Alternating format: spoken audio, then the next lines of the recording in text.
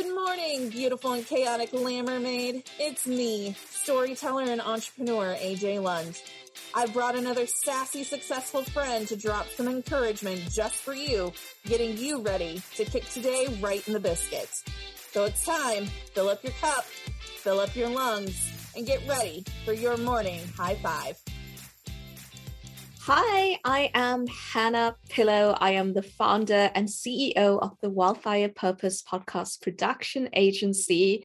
And I'm going to give you a little pep talk about how I stay motivated as a business owner, because it is tough sometimes to stay motivated, right?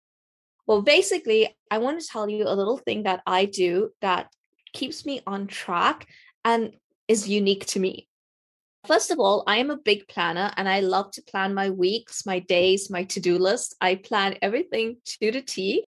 But what really is where all the magic happens is the review. So, for example, I always do a monthly or a yearly or a quarterly review, not just of my business, but of my personal habits and lifestyle. Because society has conditioned us to believe that we have to have certain practices to be healthy and mentally happy. Like you have to wake up early, you have to exercise every day.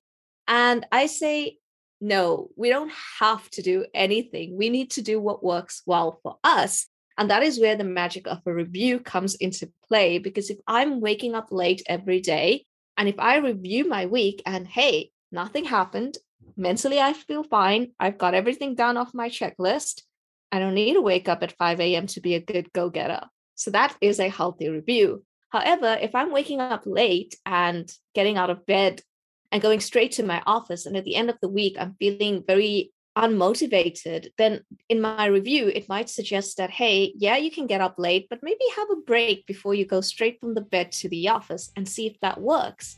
And that for me is where I get what works for me best and what I should be doing instead of what society tells me I'm supposed to be a high achieving woman. And trust me, I'm a pretty high achieving woman.